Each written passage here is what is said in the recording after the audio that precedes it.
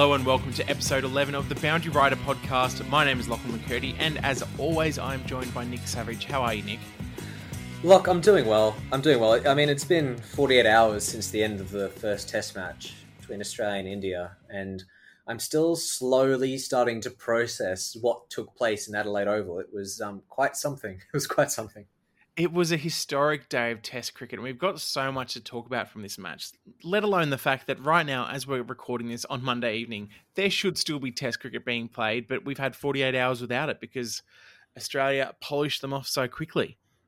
Exactly. It was strange in that the Test match seemed to go so slowly, and that both sides, when batting, were scoring at such a slow rate, especially India in that first innings. They really took their time, but due to what happened on day 3, it did still end in less than 2.5 days. So it was bizarre. It was a bizarre feeling for spectators that it felt really slow, but it ended very quickly. I think there was an incredible stat going around that it was the slowest Test match for 4 or 5 years or something in terms of scoring rates, and it still was over in 2.5 days. It's quite remarkable. Well, we're going to look through basically everything we can out of that match, completely dissect it.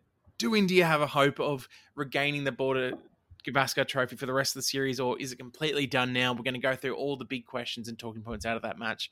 We'll also look about some of the COVID concerns currently happening in Sydney and whether the New Year's test will take place at the SCG, where we're not sure what will happen there. Then, of course, we've got to have a look at the Big Bash. There's only been 2 matches since we last caught up with you all, our faithful listeners, but there's still plenty to chat about out of that. And, of course, we might finish off with a bit of Savage's seed.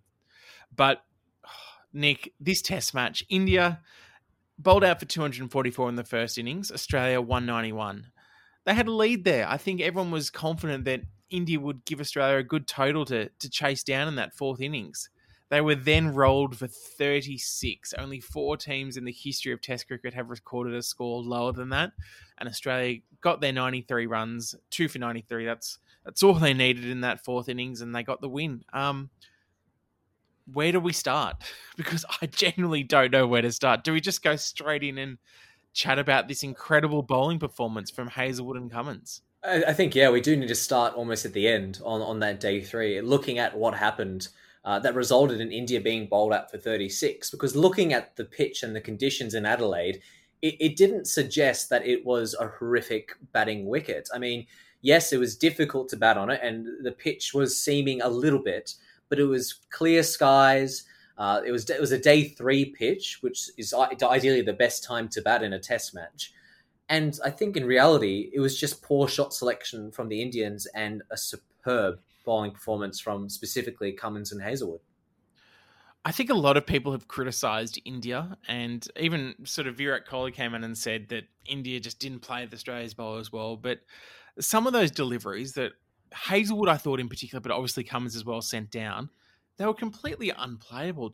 They did well to even nick them, to even get the slightest or faintest edge on it through to Tim Payne, because they were just hitting line and length every time.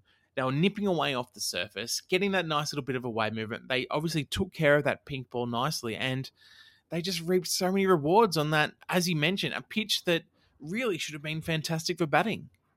Yeah, as you said, early on in your innings, when you get a delivery like that, you just sort of hope and pray that it goes past the outside edge and you get a bit of an ooh and ah from the slip cordon, but they just were good enough to get an edge on everything, and 6 or 7 of those wickets were just lovely little edges through to Tim Payne, who was very safe with the gloves, and Cameron Green with the least convincing gully catch I think I've ever seen, but his first in Test cricket to remove the dangerous Virat Kohli for 4, I think is what he ended up on. So yeah, but Pat Cummins and Josh Hazlewood, they didn't do anything magical with the ball. They just put it on a good line of length, probably half a foot fuller from where they were in the first innings, so just tempting the players into the drive.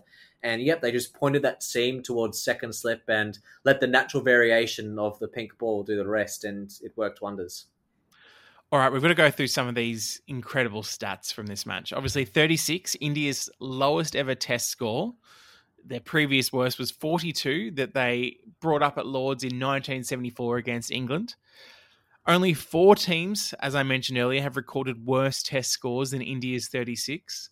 The most recent one of those was New Zealand being all out for 26 against England in Auckland in 1955. India's innings was the first time in Test history that all 11 batsmen and extras could not make double figures. Agrawal was the best with his 9. And then I think the one that I was most impressed by that showed how good Josh Hazlewood was, it took him 25 deliveries to complete his 5-wicket haul. It's the fastest 5-4 from the start is 19 balls, but I think he equaled Stuart Broad's incredible spell in Trent Bridge. And that's something that we hold in folklore, I guess, at how good Broad was at Trent Bridge. Hazlewood just went and did the same. Well, Broad was lucky in that no one else at the other end was taking any wickets, so he was able to go on and claim 8 for 15 that day, which is, I think, still the best bowling spell I've witnessed in my lifetime. But Josh Hazlewood, as great his 5 for was, I personally think that Pat Cummins was the bowler of the day, simply because of the caliber of the batsman he dismissed. He removed Pujara, who has obviously been basically a wall, a threat to the Aussies for 5 test matches in a row now in Australia, and Virat Kohli, the number 2 batsman in the world, once again caught in gully. So as amazing as Josh Hazlewood was, a lot of his wickets were the lower to middle order batsmen who haven't really cemented their spot in the side necessarily. Without, I mean, for someone to take 5 for 3, it's hard to criticise them, but I personally thought Cummins was the pick of the 2 bowlers on the day. I think that's understandable, certainly, as you mentioned, because of the caliber of players he got out. But Hazlewood's 5-wicket haul, I think only 2 other players have taken a 5-wicket haul for less runs. I think you've got to look back to 1947. I think it's quite incredible that Ernie Toshak, I think Australia's got 5 for 2 in 1947. That's incredible that only 2 other people have gotten better figures for 5-wicket hauls than Hazlewood's. I think we're going to be looking back at this sort of innings in 10, 15 years' time, just going, what on earth happened? Because on paper, this Indian team should not have been rolled for that score. Yeah, exactly right. We will be looking back on this for many years to come. And I think the best thing to come out of it is on every single social media post involving Australian cricket, there's always at least 5 or 6 comments about sandpaper. And I now look forward to all the Australian cricket fans replying to those comments with a picture of the Adelaide scoreboard on Saturday morning, which I think is a pretty decent comeback to the outdated sandpaper jokes, which have been plaguing social media for over 2 years now. That image of the scoreboard hanging in the Louvre is just such a beautiful sight to see, and something I'm sure we will refer back to many times over the coming years. Sorry, just thought just now, those men controlling that scoreboard would have had a really busy morning, frantically running up and down, changing the players' names and updating the score. It would have been hectic for them on Saturday morning. Who do you reckon would have had a busier morning, the people manning the scoreboard or India's batsman in the dressing room going, oh, I've got to get my pads on quick? Yeah, certainly that change room. I mean, we all enjoyed the Amazon series, The Test, but I would have loved a camera crew in that India change room on Saturday morning. That's what I want to see. Do you reckon some bats and helmets got thrown against the ground? Oh, I can imagine Kohli. Certainly Kohli. I think he didn't like the fact he was given out because there was a little bit of uncertainty about whether Cameron Green had held onto the catch. And I think considering it was his last innings of the year and people were expecting him to finally get that century in 2020, he might have been a little bit upset, a bit of Captain Grumpy there. But I feel like the rest of them would have just been more in shock rather than anger. Well, I think certainly the way Kohli got out of all the wickets in that innings, that's probably the one that you go, he could have done something about that really, because he did kind of play away from his body a little bit. He didn't need to do that, where a lot of the other players were sort of just caught by good balls. So maybe Kohli could have done better there, but it's incredible when you think just how much of an impact his dismissal in the first innings had on the game. They were absolutely flying. I think it was 3 for 180 odd they were in that first innings before it was a collapse of absolutely epic proportions after that horrible run out. It was a horrible run out between him and the incoming captain, Ajinkya Rahane, and there's really no other way to describe it.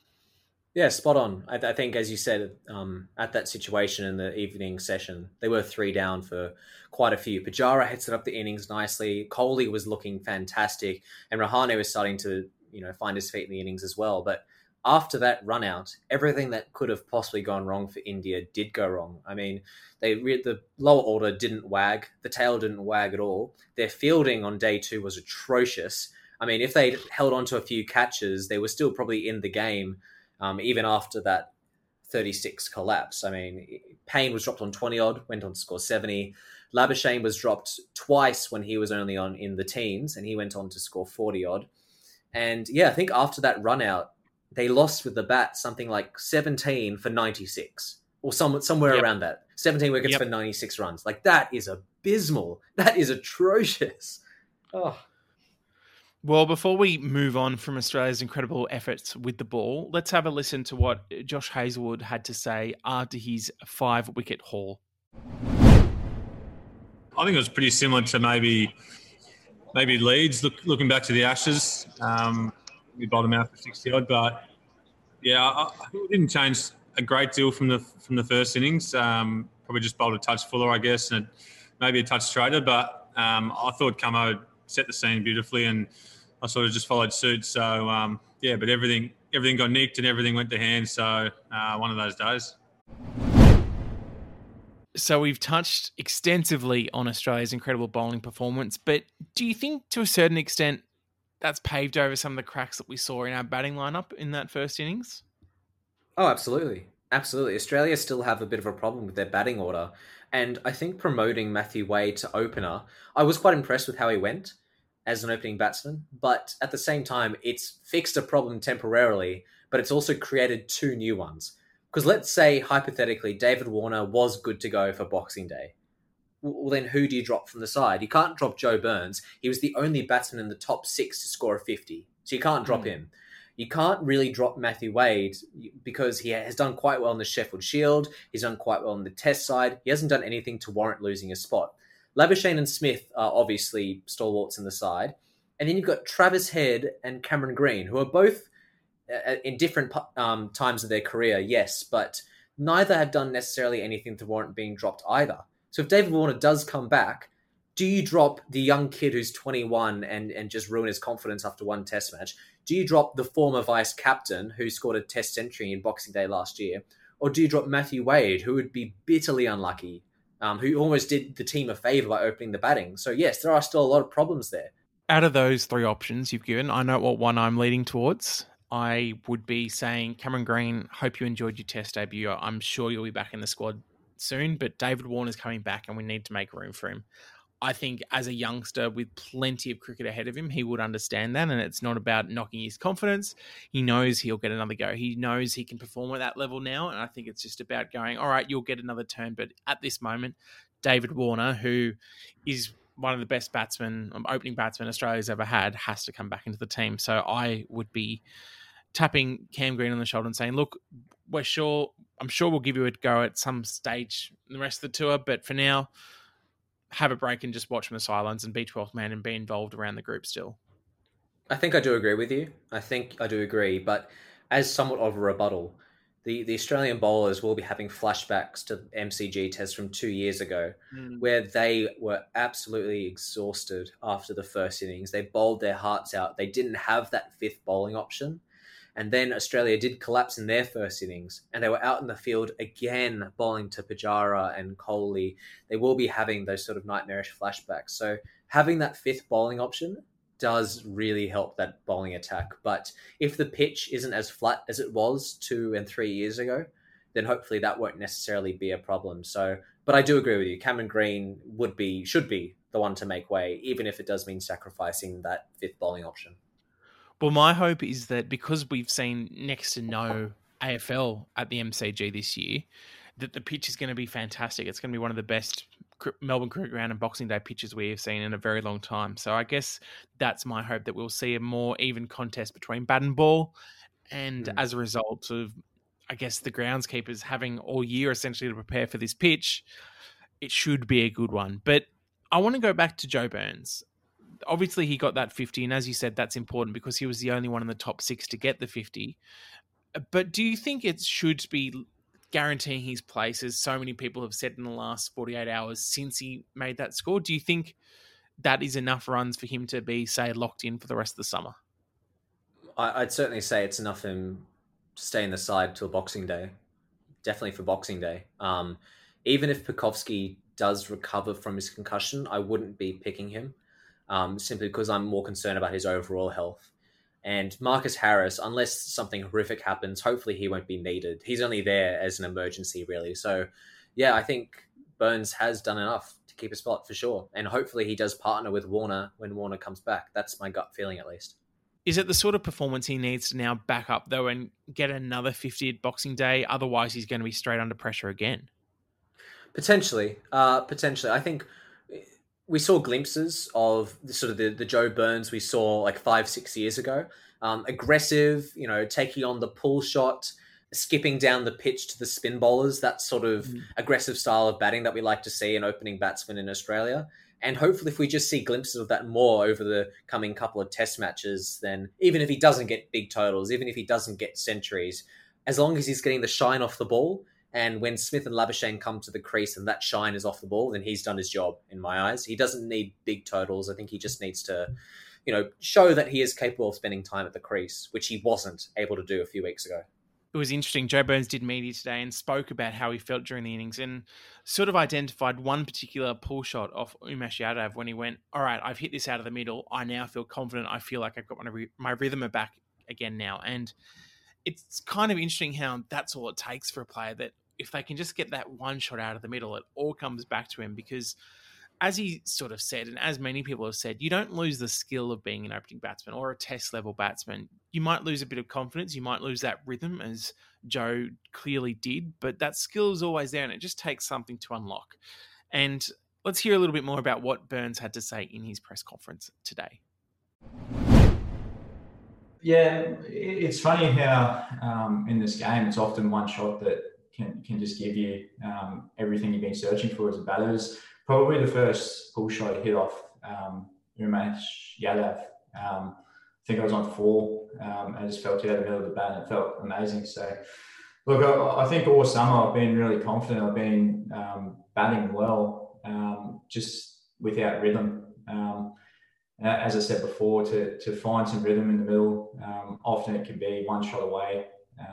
But look, I just kept working hard. I've been in this situation many times before, and you know how quickly it can turn. But at the same time, you go into the next game and you have to start again. And there's another job to do. But yeah, probably that shot in particular felt really nice. So Nick, listening to Joe talk about how he reckons he has his rhythm back now, does that excite you a little bit that we could have a bit more of an established pair at the top of the order, especially when Warner's back going into some big series, obviously Test Championship next year, Ashes 2021? Yeah, I think ideally selectors would love to see Warner and Burns as the partnership opening the order for the next 3 or 4 years. Like that's ideally what we'll be having in the Test side. And there's a lot to like about that pair. You've got both of them are quite aggressive early on in their innings, which is sort of reminiscent in some regards of Langer and Hayden.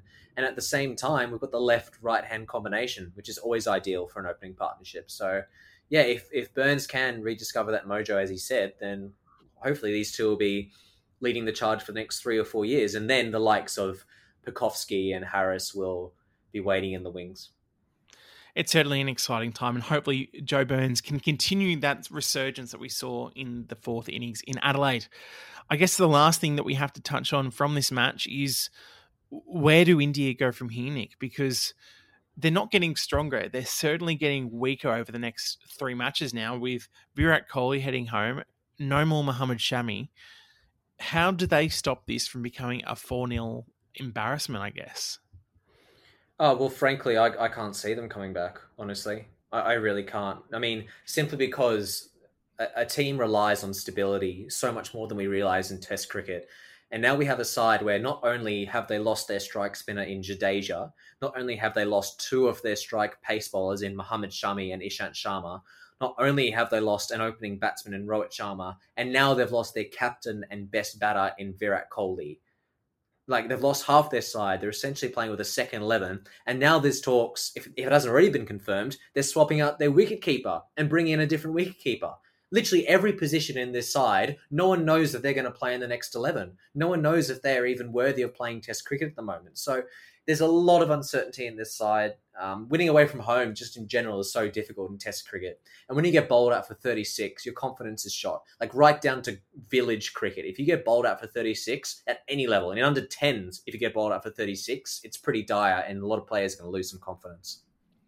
I think looking at that Indian side from Adelaide, I'd say there's only a handful that you can go, yeah, you will definitely be there come Boxing Day. I think Agarwal obviously will definitely be there. Pujara and Rahane, they will definitely be there. So I think we're yet to see whether maybe Rahane might move up to 4. He's kind of been hesitant about that in the past. So it could be about putting in Shubman Gill there.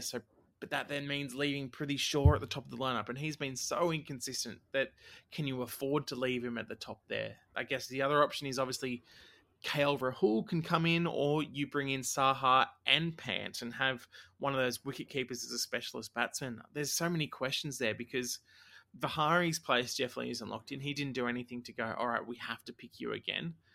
I think the bowling lineup, obviously besides no Mohammad Shami, I thought Ashwin was fantastic in that first innings. He bowled really well. Obviously that massive wicket of Steve Smith, but just landed the ball beautifully.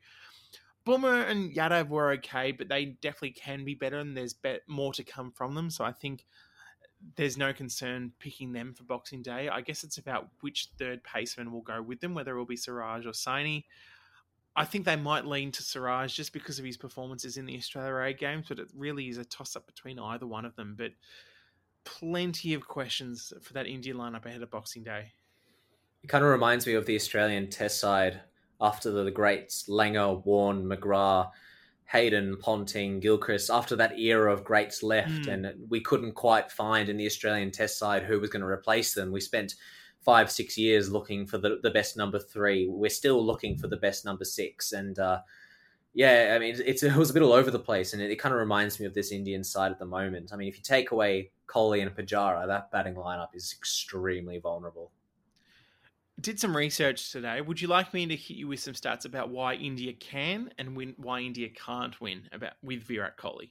Well, I can have a guess at which list will be longer, but hit me up.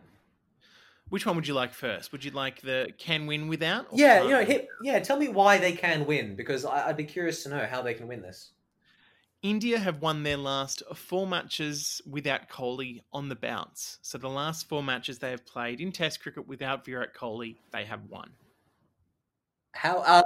Quick question. Since Kohli's debut, how many games has he missed?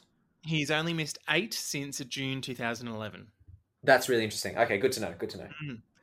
And then going beyond that, in terms of who scored their runs since 2018, let's go back to the start of that last time they were out here in Australia. So looking at about November, December 2018, Virat Kohli isn't actually their highest run scorer in terms of tests. Can you guess who it is? Is it Agarwal? Yes, it is. Yeah. Brought up the 1,000 runs for India. Kohli is second on 987, but then you've also got Pujara and Rahane who are in the 970s. So you've got 3 guys there who have also made a lot of runs in the last 2 years. So when you look back at the stats to when Kohli debuted, overall, he has been far and away the leading run scorer. But in the last 2 years, you've had the 3 guys sort of close that gap a bit. So I think not all hope is lost there. And then throw one more stat in there for you. When Rohit Sharma does hopefully come back for these last 2 tests of the series, over the last 2 years, he has the highest average of the Indian team was 73.55 in Test cricket. I mean, fair enough. But Rohit Sharma will just be coming back from injury. And it's hard to see him dominating the series after just returning from injury. I feel like they're kind of rushing it in some regards, but hopefully he can come back and turn this around, because they're desperate for an opening batsman. They really are desperate for someone of a slightly stronger caliber to pair with Agarwal.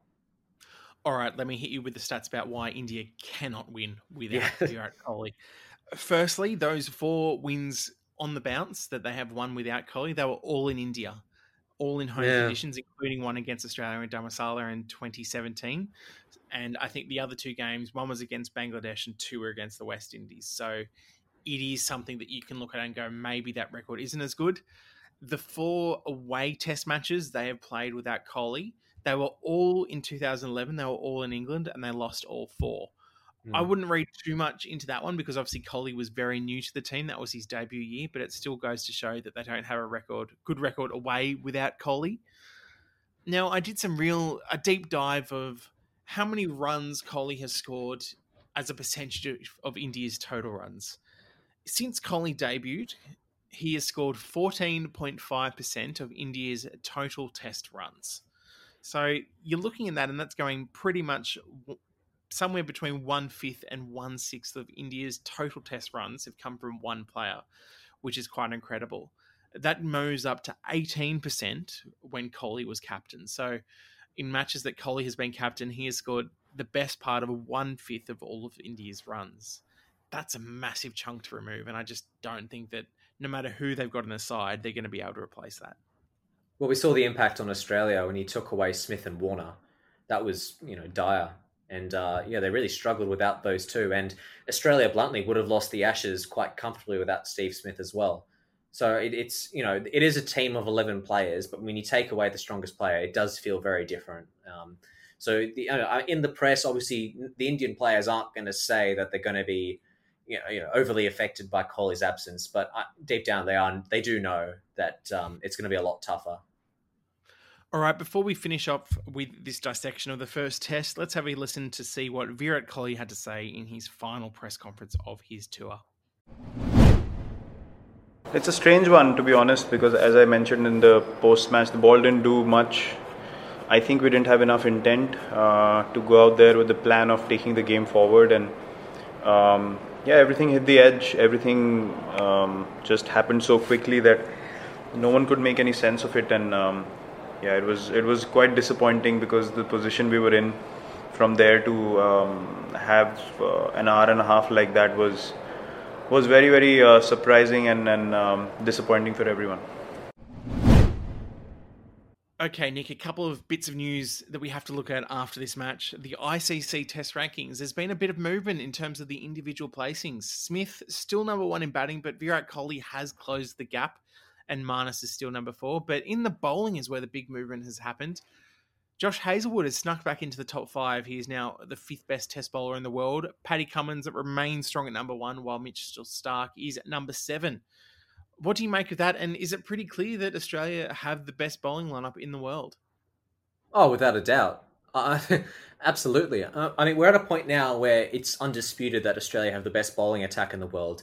Now we're starting to think about, where does this bowling attack rank in Australia's all-time bowling attacks? Like, obviously, in my mind, the best is McGrath, Lee, Warne, Gillespie. That for me is number 1. And then you go back, potentially Lilly, Thompson, the 70s era is also very strong. And then the Invincibles back in the 1930s also strong. But where is this side in a few years? Where are we going to perceive this bowling attack compared to the rest of them?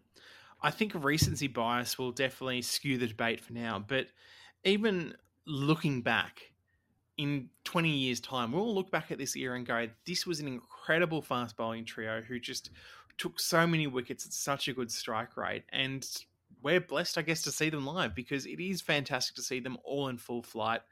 And look, I just hope we get to see more examples of this, because they're all really in their prime still. They're all around that 27 to 30, 31 mark where they can bowl together for 3-4 years now. And it makes you feel sorry for guys like Michael Neisel, guys like James Pattinson, because they're not going to get in this team when this trio are bowling like this.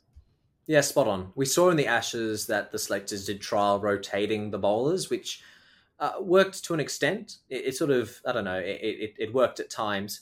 But in home conditions, these are the 4 bowlers you're going to pick every time. And yeah, sorry to Pattinson and Nisa. There's no denying their talent, but they're the best bowling quartet in Australian conditions at the moment.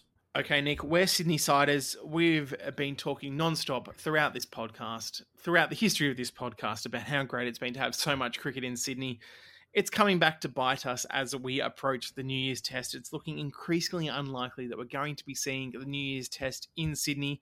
Cricket Australia aren't making a call on it. They're hopeful that the COVID numbers in the Northern Beaches outbreak and the cluster over there will start to subside. But from all the talk, it's looking like that they're going to have to move this test, Nick. I mean, what's your opinion on it? And if they do have to move it, what do you think they should do? Well, I think the next 72 hours is critical. If the situation does continue to worsen, then they will be forced to make a move. And I think the best option is to double up at the MCG and have back-to-back test matches there. The other options are that they go to Manuka Oval in Canberra, that they switch the Gabba and Sydney test matches, which have problems in itself. But if in the next 72 hours we do see a decline in the number of new cases, like we did actually see today on Monday as we're recording this, if there is a decline, then there is still a chance it could be at Sydney. Maybe not with the full capacity that Cricket Australia had hoped. Maybe we go back to that sort of half capacity from a few weeks ago. But regardless, I still think there is a chance that it could still be in Sydney. But it does depend on the next 72 hours. I think Cricket Australia will make a call based on the next 2 or 3 days. I do like the idea of maybe switching the Gabba and the SCG test just for this year. Obviously, the New Year's test will always be a Sydney test, but if we can switch the Gabba test to the New Year's test on January 7, because then that means that there's no issue about quarantine. Because the Queensland border is still open to Victoria, if players go straight from there to Brisbane, they won't have to do the 14-day quarantine, whereas if they come from Sydney, they would do. And not only the players, and you've got to think of the staff, the broadcasters, all the behind the scenes that have to go on to get a test match up and running. There's just too much logistically that has to be done for a 14-day quarantine to be thrown in there as well. So I think if I was picking right now, I would switch them just to give yourself a bit more time. And then you can maybe do a second test at the Gabba as well. That is also an option. So, look, I would be giving Sydney as much time as possible because it does appear the numbers are coming down, but you've also got to you've got to have backup plans in place now because it could get out of control quite quickly. Would it be cheaper for Cricket Australia if they couldn't do Sydney? Would it be cheaper just to do back-to-back in the MCG so you don't have to move all the facilities and staff and then go to Brisbane for the 4th test? Yeah, I guess so. I guess that definitely would be cheaper. I think obviously the concern is that they want to give Sydney as much time as possible. But if they are making this call, say, Boxing Day or even before the Boxing Day test, that gives you the best part of a fortnight, I guess, to sort of prepare for that second test. So, yes, I would argue that it would be the financially or the fiscally responsible thing for Cricket Australia to do.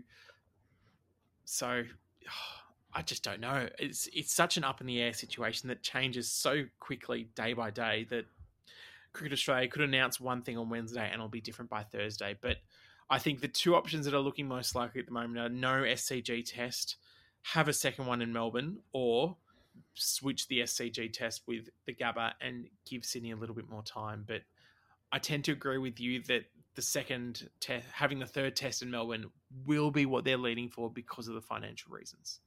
Yeah, we'll have to wait and see. That's the beauty of life in COVID. There's so much uncertainty around everything, not just cricket, even though cricket is everything. The one piece of cricket we can look forward to with some sense of certainty is the one-off test match between Australia and Afghanistan to take place in November 2021. I don't think it's been confirmed where the test match will take place. They've only just reached the agreement that it will definitely happen next year, but more than likely it will be Perth, considering that's where this year's one was meant to be. But it's quite exciting, I think, Nick, that we're going to be playing Afghanistan in a test match. Who knows what the result will be, but it'll certainly be exciting to watch. I think this is going to be really exciting for two reasons. A, obviously, the historical element, a lot of new faces in Test cricket. Rashid Khan, ripping some leg spin on the Test arena, which would be fantastic to see. But the second reason is it'll be a fantastic audition for a lot of Australian players leading into the Ashes. It'll be hopefully taking place just in the weeks leading into the first Ashes Test match. And so often we base selection on Sheffield Shield, but this is obviously a great opportunity for Cricket Australia to settle on a starting 11 with a test match against Afghanistan, which you would assume will be a comfortable Australian victory. But considering they lost to Bangladesh a couple of years ago, anything's possible. I absolutely love the photo that the Afghanistani Cricket Board have used of Tim Payne too. Oh. They've taken one straight out of his test debut. Blonde tips are still there. May as well just champed him at the same time. Oh, he was baby-faced Tim Payne. I mean, he has a baby face as it is now, but 10 years ago, he looked like he was 15. It was hilarious. All right, we're going to take a quick break after all that talk about Test cricket and look forward to the Big Bash.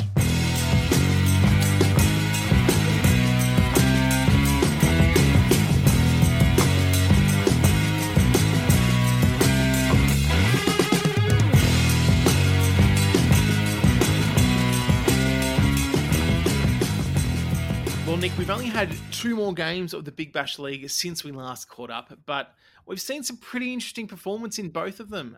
What's caught your eye in particular?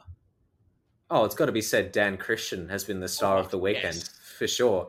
I mean, obviously, he scored the second fastest Big Bash 50 in history, just coming second to Chris Gale's 50, which I got a gut feeling will never be broken. But the way he batted was quite phenomenal. He does something now in the T20 game in the dying overs with his grip. I don't know exactly what it is technically, but he seems to open the face out towards point a little bit more. So when he comes through with that almost baseball swing, it always seems to slap the middle of the bat. I'm not sure exactly what he does, but it's have a look next time he's batting in the dying overs of a T20, and he opens the grip a bit and changes it slightly. It's pretty fascinating to see, and obviously works wonders for him. And I also love how revolutionary he's been in terms of his bowling as well, because he's just come on as an amazing death bowler, coming around the wicket, bowling slower balls at the legs that players just can't seem to get away, that the strikers batsman just knew that the ball was going to be going there and couldn't do anything about it each time. So it's fantastic to see how he's taken the game to a new level and used some of his experience and nous as being someone who's been in cricket so long and really put it to good use in the T20 format. It does remind me of when I played backyard cricket with my brother, and I'd come super wide around the wicket and just bowl at his toes. It was almost impossible to get away. And Dan Christian seems to be stealing my idea, trying the same thing in the professional format. Like all good cricket things, have to relate it back to our own performances. I really enjoy that from you. Thank you. The next thing I want to look at is poor Briggsy. Poor Dan Briggs from the Adelaide Strikers. He's been subbed out of a game twice through the X Factor rule now. However, he will be quite happy about the fact that both times he was subbed out, the player who came in did not perform well on both occasions. Well, it's quite incredible that he's obviously someone they consider a bowler, not a great batter, but he put in a really good batting innings earlier this tournament with Dan Worrell, that incredible 10th wicket partnership. So it's not like he's a slouch with the bat. So it's kind of confusing why the Strikers have opted to take him out of the lineup. And gosh, Liam Scott got carted around by Dan Christian. So it certainly would be one X Factor decision the Strikers would be hoping they could take back. And on Briggs as well, he does have first-class centuries. He did, as you said, score the highest ever BBL score from number 11 batsman ever. So exactly as you said, it is a bit bizarre that they are swapping him out, and I'm yet to see a beneficial use of the X Factor yet. I mean, we're almost a quarter of the way through the tournament, and I'm still yet to be convinced that it was a worthwhile innovation. Just bin it off now. We don't need it. That's it. Done. I'm putting a line through it straight away. Swap it out for DRS. Oh, yes, please. It is so desperately needed. One thing that we have not lacked in the Big Bash is fantastic line and length bowling, and that was showcased by Dan Worrell in Bellerive the other night. That was a fantastic spell of outswing bowling, just trying to get the edge of Josh Phillippe and James Vincent. He just looked like completely unplayable. It reminded me, funnily enough, of Cummins and Hazelwood in Adelaide, and that they kept putting on a line and length. It kept going past the outside edge, and unlike the Indian batsman, it missed the outside edge on most occasions. And if you saw the pitch map that they put up on the Channel 7 coverage, it really was in like a Glenn McGrath cluster on a line and length. And in my mind, it was the best BBL bowling performance I've seen from a pace bowler since Mitchell Johnson in that semi-final in 2017. And it's great to see bowlers having luck and producing such quality on these wickets and not being carted around for 10 and over like we normally see a lot of the time, especially from someone like Dan Worrell, who has never reached the heights of Australian cricket but has been a consistent domestic cricketer. So it's great to see him get some recognition lately. I just want to put it out there, Nick, that my prediction was the Hobart Hurricanes to win the tournament, and I am sitting very pretty at about the quarter mark of the BBL because they are on top. They have Colin Ingram as the leading run scorer. They have Jimmy Faulkner as the leading wickets taker. I am looking very good here. Well, can I also point out that they had played 4 games before most teams had played 3? So there's obviously they're going to be higher up the order. None of that. But yes, they have been great. Obviously, Ben McDermott has been leading the way with the bat. He's looked superb since he came back from that Australia A game. And a blast from the past. James Faulkner has been fantastic with the ball as well. So, yeah, they look like a very solid squad. And imagine bringing back in Matthew Wade. That would really solidify that top order. So definitely finals contenders, championship contenders. And yeah, your prediction is looking pretty good, but my Sydney Sixers are not looking terrible either. There's one name you've left out of that Hobart Hurricanes lineup as well, who's set to join up with them too. The number 1 ranked T20 batsman in the world, Dawood Malan. They are only going to get stronger. So it's fantastic that they've had that start. Obviously, they've all been home matches essentially for them. They've flown up to Queensland now. So hopefully they can continue that form, and my prediction will be proved right, because they have looked the goods. They've got a very well-balanced lineup, but we've just got to wait and see whether they can continue. One more thing I want to bring to you is late last week, I got on a press conference with Jason Holder. There are only a couple of us on there. And it was really interesting hearing from the West Indies captain about his perception of the Big Bash coming in as an international signing. He's only here for 3 matches with the Sydney Sixers, but we saw already he had an impact down in Hobart, hitting his first ball he faced for 6. But he spoke about 2 things in particular that I want to play for the podcast. And one of those is about the Black Lives Matter movement and how eventually he would like to see cricket and get to a stage where we don't have to take a knee, because these social issues are thought of so frequently that it's something about everyday life. It's not something that awareness has to be brought to, which I thought was a really interesting point, and something that he's spoken about and been at the front of the conversation for previously. And I guess the second thing was chatting about where the Big Bash stands in terms of international competitions worldwide. I think it's pretty clear that the IPL is the best domestic T20 tournament in the world, just because of the amount of money they have there. But there's so many other ones popping up around the world that you can be forgiven for thinking maybe the BBL has dropped down the pecking order a little bit. But Holder confirmed that as West Indies captain, he talks to a lot of not only his own teammates, but opposing players as well. And the Big Bash still has its place as the second best T20 domestic competition in the world. Here's what he had to say. Welcome to the Sixers. I guess first off, what was the decision behind joining the Sixers, and are you looking forward to your time here? Yeah, Big Bash cricket is something I always wanted to play. I had the opportunity, obviously, being in New Zealand a short while ago, and the Big Bash being relatively close. So a couple of days before our next tour, so I said, why not? Just come over and see if you can get stuck into it and enjoy it. But yeah, really happy to be here finally. It's been a long time coming, in my opinion. So yeah, looking forward to the next couple of months with the Sixers. How have the last sort of few months been for you? Obviously, you've been in New Zealand, as you said, in the bubble environment there. Was there any temptation just to go straight home, or were you really looking forward to playing a little bit more cricket over here?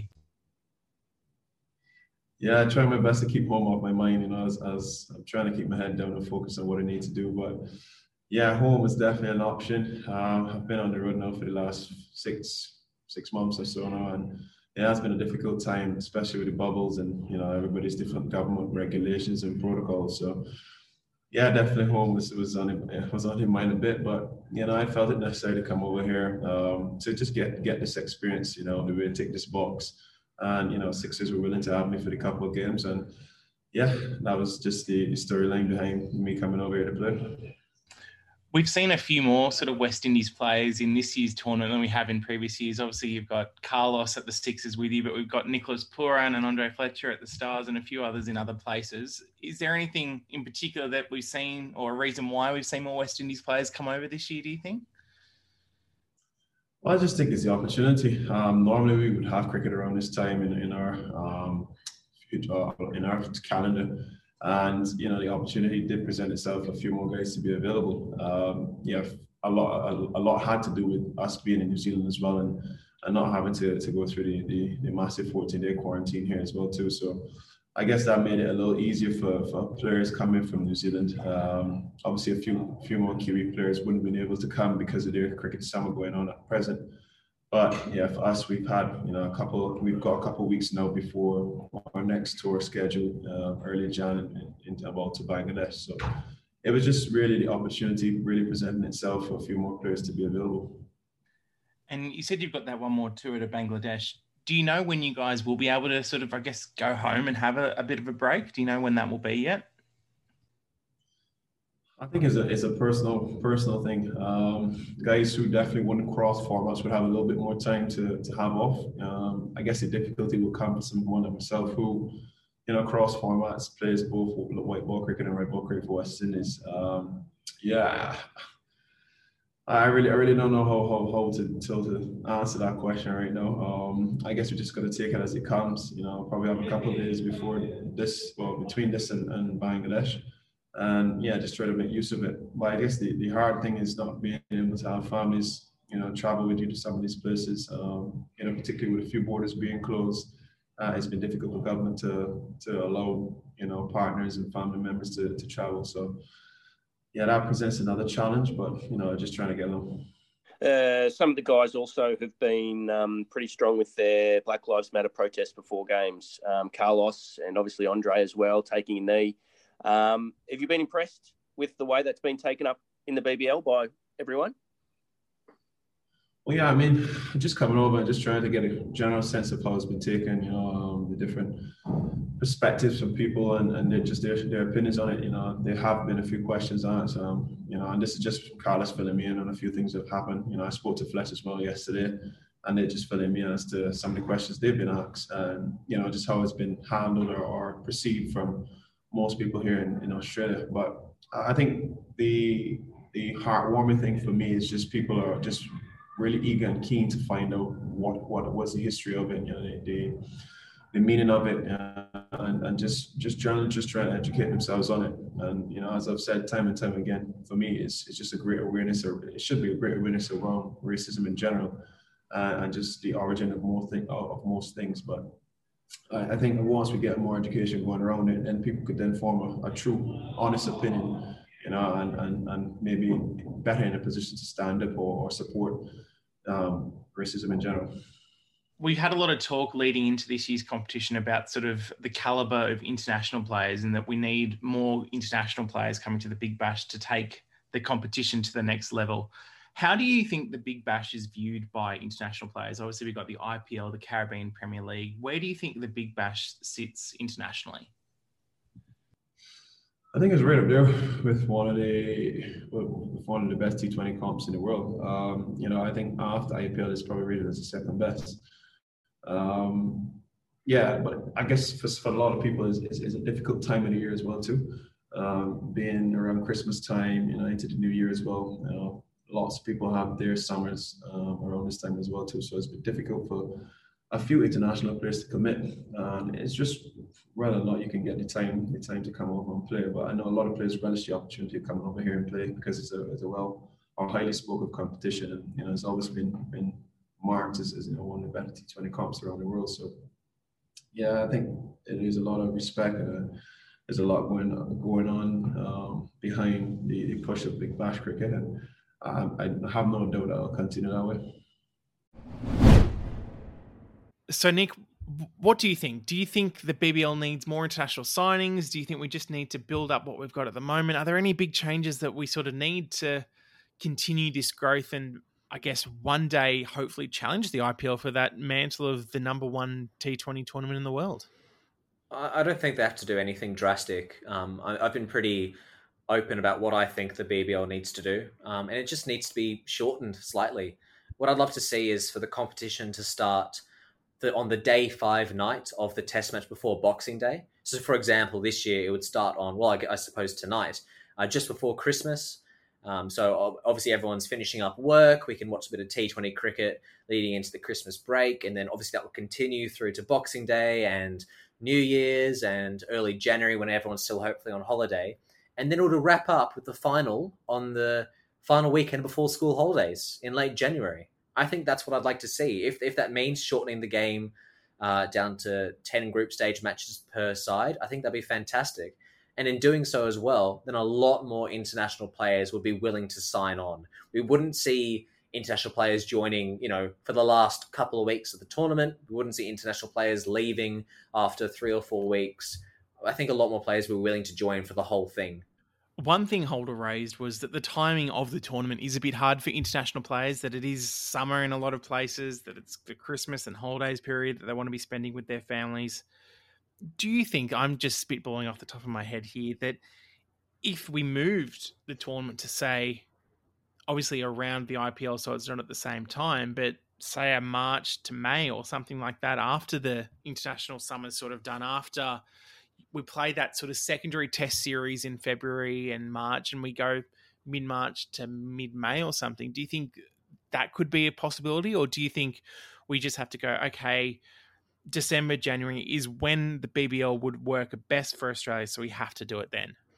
I think, frankly, that'll be a terrible idea. I think, honestly, the reason being, the BBL has been so successful in the summer is because they don't have any real competition in terms of like television. They have the A-League, which is not necessarily very popular. The NBL, which again isn't the most popular competition. If you move it to March to May, then you're up against the opening few rounds of the AFL and the NRL, and I think we all know what's going to win out there. It seems pretty clear to me. By that stage, everyone's done with cricket. It's cricket's thing of the past. It's footy season when it gets to March. So, no, I think with Christmas time is BBL time. Everyone now psychologically associates Christmas, at least in my mind, with the BBL. Well, that is where the BBL sits, sort of after the first 4 rounds, I guess you could call it. And it'll be really interesting to see how the rest of this tournament goes, how the viewing numbers goes, how the crowd numbers go, and I guess who wins this tournament. But despite it sort of being so disrupted by COVID-19, it could be one of the best tournaments yet. So I'm sure we will take a lot out of this year. We're going to take another quick break before we come back with Nic's Savage Seed.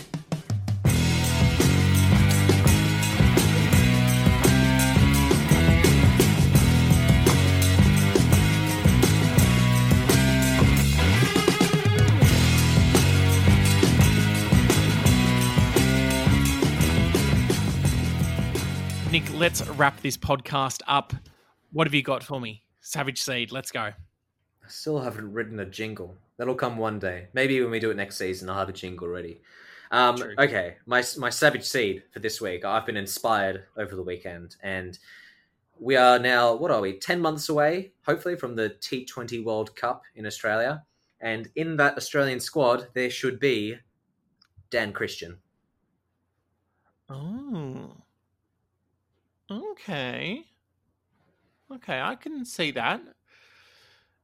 Do you think his role, though, is something we've got enough of already? We've got someone like a Marcus Stoinis who is an all-rounder. We've got someone who is a Mitch Marsh who kind of plays the same role. Is there a place for a third sort of pace bowling all-rounder? Here's the problem with the Australian T20 side. I've written an article about this before, actually.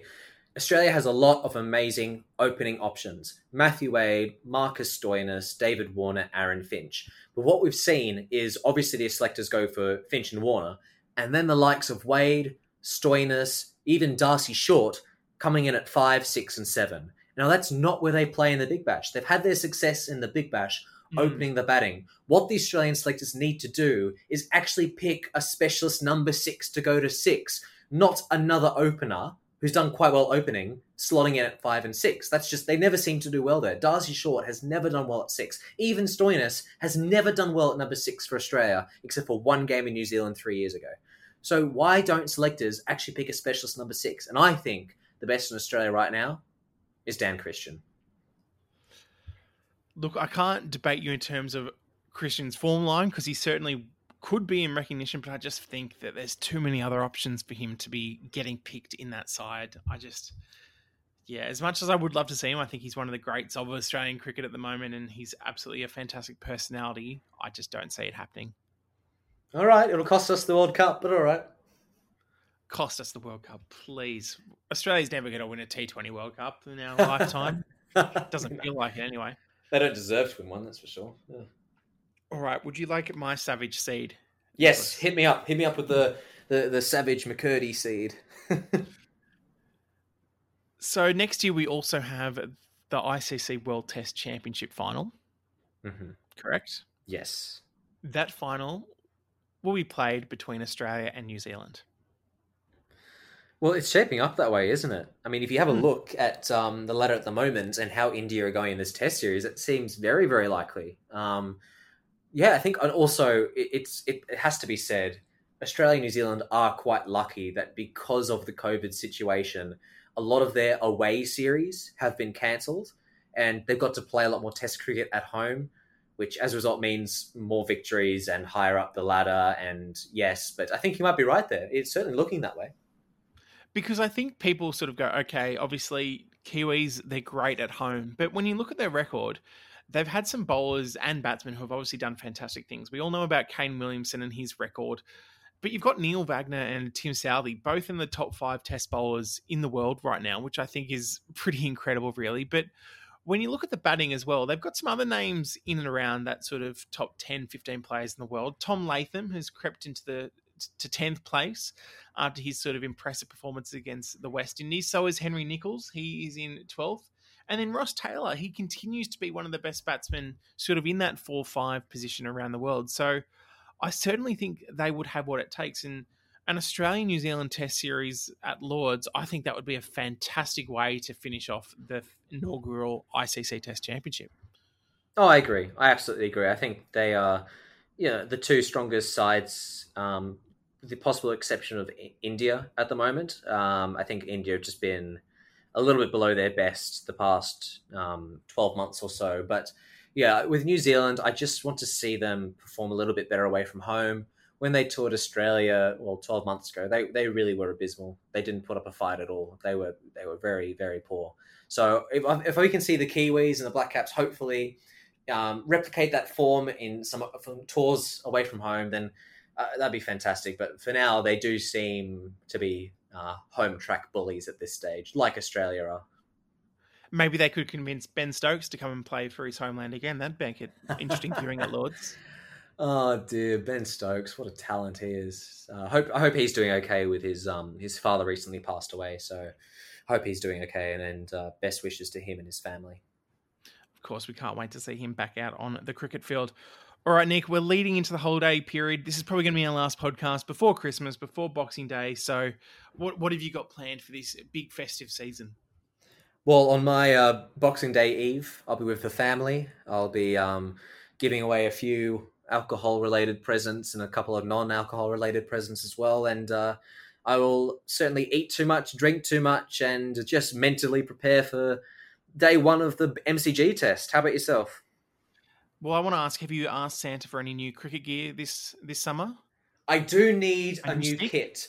My stick's fine. My stick's great. I need a new kit. My current kit is terrible because most kits in the world, you can open it from the top, it zips around, but mine's got a terrible design where there's one small zip from the side, like the toe end of the kit. So you have to reach in with your arm and see if you can find your goal. It's horrific. It's a terrible kit, and it's starting to rip. I need a new kit. Apart from that, I'm set for the cricket season. How about yourself, mate? How's your bat feeling? How's your kit going? Well, I definitely don't get to use my bat as much as I would like, so it is in very good nick. It is very fresh. But yeah, no, kit's all right. I'm like you. I could do with the new bag, so maybe I'll put a last-minute letter into Santa for one of those. Well, there is so much cricket going to be happening over the next week. Obviously, the Boxing Day test, but plenty of Big Bash as well. You can stay up to date on it. I'll be covering it for Sporting News. Nick, you'll be doing it for the NCA Newswire and news.com.au, if I'm not mistaken. Yep, spot on. Although NCA Newswire, I'm wrapping up with them pretty soon because as of January 4th, I will be full-time with news.com.au, which is exciting. Very exciting news, and you'll be able to catch plenty of cricket content from Nick over there on news.com.au from 2021. Remember, Boundary Rider, we are on all the social channels, Facebook, Twitter, Instagram, and you can also email us at boundaryriderpod@gmail.com. Make sure to subscribe to the podcast on Apple or Spotify, wherever you get your podcasts. Leave a comment and a rating as well. It really is much appreciated, and it helps us get us out to a new audience. Nick, Merry Christmas, Merry holiday season, and I'm looking forward to recapping the Boxing Day test with you in the week's time. Merry Christmas to you as well, mate. Have a great holiday. But before we wrap up, don't you have a TikTok to plug as well? Look, I found the cricket TikTok niche. The algorithm clearly works well because people are enjoying my content. No, I put a little video up of Virat Kohli's run out in the first test in Adelaide when Rahane skewered him up the other end. And look, let's just say it's gone semi-viral. And if you want to check that out, head over to my handle is elmcurdy7 on TikTok. Might be using that familiar sound if you know TikTok of oh no, no. Obviously sung a lot better than that. So yeah, definitely give that a check out while you're looking around the social channels. Maybe we'll have to start a Boundary Rider TikTok account, Nick. I think we'll leave the TikTok to you, mate. I've never used it. I've never downloaded it. So you can take over the TikTok social media. That's what they all say, Nick. And then you get hooked. Oh, I haven't downloaded it yet. Who knows? By the time we do the next pod, I might be addicted. Who knows?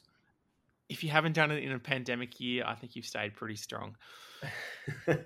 That is where we'll leave it for this week. Happy holidays to everyone at home, and we'll catch you after the Boxing Day test.